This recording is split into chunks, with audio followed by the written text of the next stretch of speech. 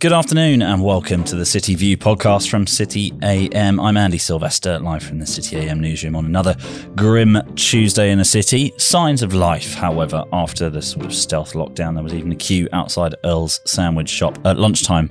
Perhaps things really are kicking off. In a minute, I'll be joined by Michael Hewson at CMC Markets and Susannah Streeter at Hargreaves Lansdown, two voices you'll no doubt know well.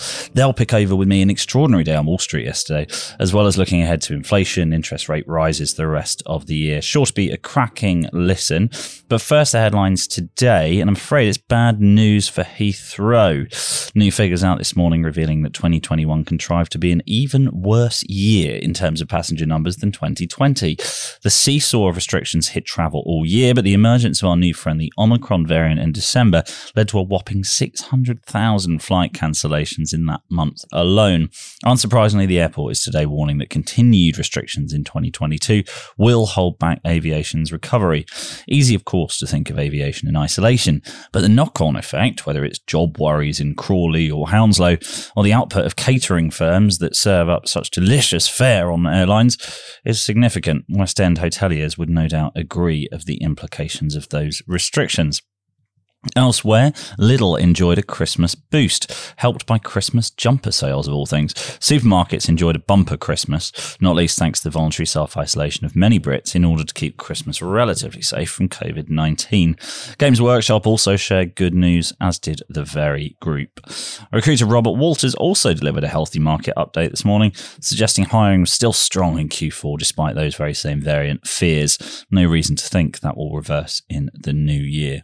Now, that's pretty much it from me today, and I'll hand over now to the marvellous Michael Hewson, Chief Markets Analyst at CMC Markets, and the sensational Susannah Streeter, former journalist, and now Senior Investment and Markets Analyst at Hargreaves Lansdown. Susannah and Michael, thanks to you both for joining us. Susannah, we'll start with you. I'll let you in on a secret. Yesterday, until about 9:15 p.m, our front page was Taper Tantrum, and we'd put the Wall Street Bull, we'd washed him in red, so it was a very threatening front page as Nasdaq collapsed in most of the day, which was only slightly ruined by the fact that then there was a gigantic shift and rally late on in trading in Wall Street yesterday, completely ruining the front page and causing us to redo the entire thing in about half an hour before we went to print. Do you think that's the sort of volatility we're going to expect for the rest of the year? I certainly think so. All of that volatility in one day. Yes, all those headlines about a taper tantrum, Monday madness, leading into Tuesday turbulence had to be ripped up. But certainly, I do think there is going to be this real push and pull between real worries about just how high inflation will go and what central banks will do to curb it. And that is why you saw techs on that roller coaster ride, tech stocks on that roller coaster ride yesterday after that prediction that there could be 4 rate rises from the US Federal Reserve in 2022. Certainly, the markets had already factored in a much earlier rate rise, but with being hit by all of these different perspectives, that's what caused this kind of latest turbulence. And then again, more a calmer end to the trading session. And then on Tuesday, we saw stocks really recover again. I do think because we just don't know what will happen to inflation just yet, there are so many different readings, not least the fact that some of the supply chain issues are easing, but then added to that, you get other data showing that actually wages and starting salaries are still soaring. And that could mean inflation is going to be a lot less transitory. So I do think we are in for a volatile few months ahead. Yeah, and Michael, a lot of yesterday's excitement was, at least in the wider narrative from here, triggered by a Goldman Sachs note talking about the potential of 4 rate rises. We've got former Fed Governor William Dudley talking about the possibility of there being as many as 5 rate rises this year. How spooky is that for Wall Street? And then I guess how much of that will filter over here? Yeah, I mean, I think that's really the big unknown. And I think when you think about where we were, say, for example, 2 or 3 months ago, when the prospect of even 2 rate rises this year was greeted with widespread alarm, and now here we are, talking fairly calmly about the prospect of 4, and yet the Nasdaq is only marginally lower than it was, say, for example, when it hit highs in December, it suggests that even the markets really don't know how this year is going to play out. But I think if you look at it on a slightly longer term basis, I am concerned particularly about what US markets are doing, simply because of the fact that the NASDAQ is only where it is because a quarter of the S&P 500 is Apple, Facebook, Amazon, Alphabet, the big caps. They make up around about $10 trillion of the $40 trillion of the S&P 500. And they're also a decent chunk of the NASDAQ. So if they start to roll over, then it could get very, very interesting indeed. And certainly I'm pricing in the prospect of a Fed rate rise in March, and potentially the Bank of England is likely to have to follow suit. Look at the numbers. US CPI is its highest level since 1982 when Ronald Reagan was president. I remember that. I'm not sure you or Susannah do, but that's quite an eye-watering number. You know, and Susannah talked about people are asking for higher wages. Obviously, there's also the effect of higher cost of living, and particularly here in the UK, where you've got those tax rises due to kick in April. Something has to give. Now, the big question is whether or not the markets will allow central banks to be able to raise rates 3 or 4 times this year, and what potential for those rate rises could have on wider assets like the housing market. Although I do also think that if the Federal Reserve and central banks are seen to misstep at this point and not raise rates fast enough, actually, to try and put a lid on inflation, there could all equally be an adverse reaction in terms of the financial market. So you can see you can see the extent to which central bank policymakers are walking on a really tricky tightrope right now. They have to do enough. It's a tightrope of their own making, unfortunately. They have to do enough, but not too much. Yeah, exactly. And this is the issue. I think the Fed's been late to the party, unfortunately. I think the fact they are still expanding their balance sheet, and they're only going to be stopping in March, and then they're going to be raising rates potentially in March and then June. The market's probably freaking out more about how quickly they start to reduce the size of their balance sheets more than the actual rate rises themselves, which essentially do need to happen. Let's look at, where we were in February 2020. The UK base rate was at 0.75%. It's now at 0.25%. Now, and I can argue potentially that the UK economy can absorb interest rate rises back to the levels they were in February 2020.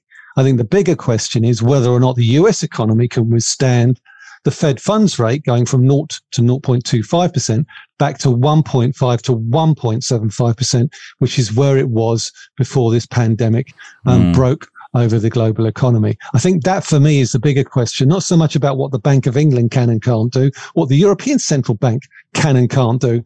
It's how many US rate rises can the US economy and, more importantly, the US stock market absorb.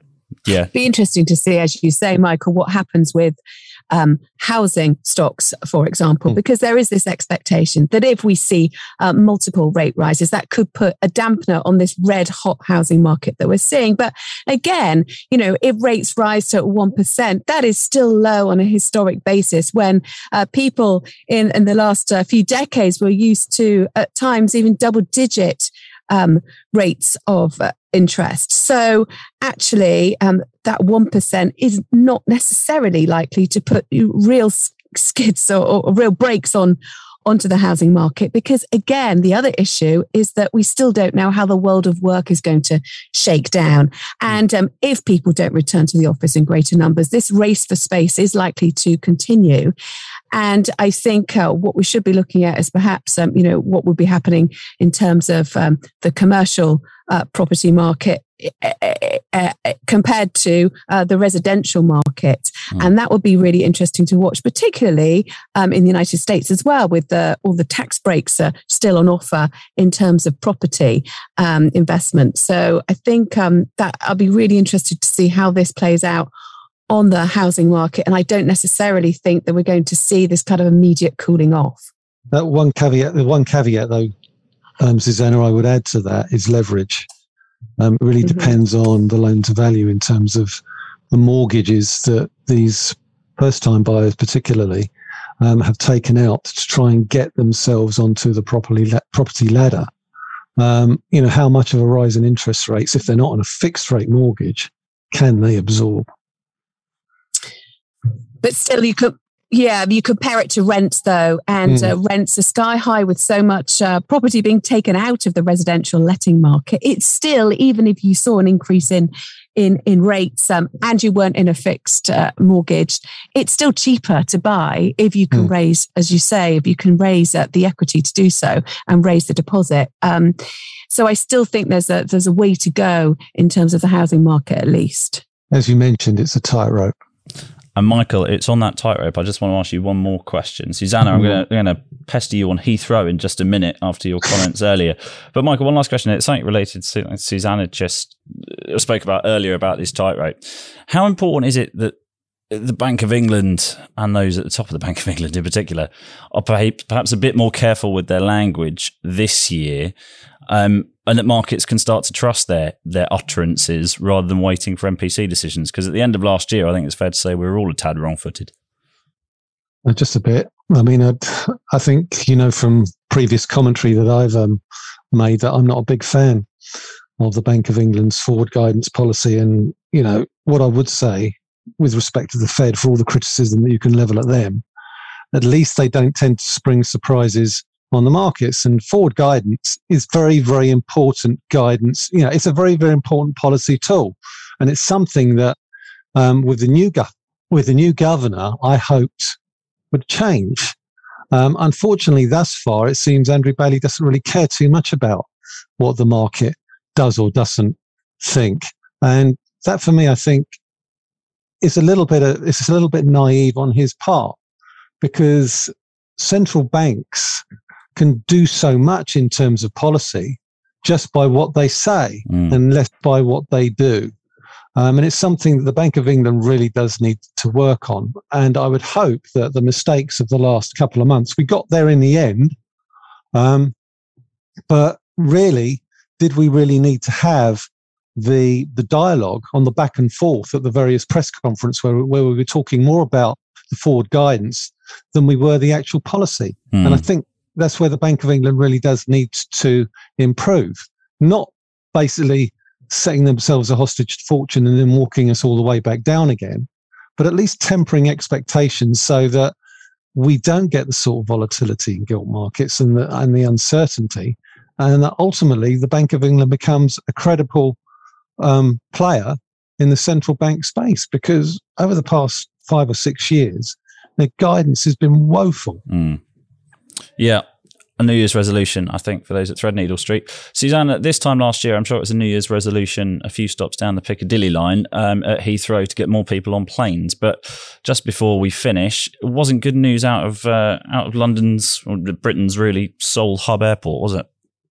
It certainly wasn't. I mean, Omicron really was the Scrooge which cancelled Christmas, because that data from Heathrow Airport showed that 600,000 passengers cancelled their travel plans through the airport in December alone. And yes, I mean, this time last year, there was real hope that those mass vaccination programs would bring a rebound in travel. But we had this web of rules and regulations which were spun across different countries and regions, swept away, and then spun again as those new variants emerged. And it was this threat of expensive hotel quarantine and the risk of being left stranded overseas that I really think has put a dampener on bookings rather than the fear of the virus itself. So no surprise that Heathrow is calling for all testing requirements to be scrapped for fully vaccinated passengers. They say it's so widespread now, it's pretty pointless.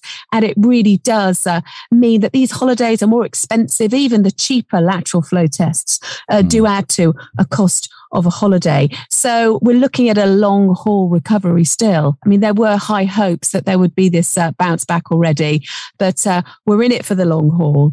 And it's not actually just, airlines and the likes of Rolls-Royce, highly dependent on commercial air travel that fell as a result of what Heathrow said. But also it's all of the other companies so reliant on transport hubs, the likes of SSP, the catering company with all of those outlets. So it's a knock-on effect for so many different sectors. So it just looks like the recovery is going to take that much longer. And politically, it looks like compared to 2020 and 2021, at least, business is probably going to be out on its own for this year through the recovery. Michael, Susannah, thanks so much for joining us. Thank you. Thank you. Thank you. It's been great to be on the podcast again. And that was Michael Hewson from CMC Markets, Susannah Streeter from Hargreaves Lansdown. Always a pleasure to hear from them. Sorry if there are any tech wobbles. I'm sure you got the gist. That's all from us now on the City View podcast. We'll see you again tomorrow. Thanks.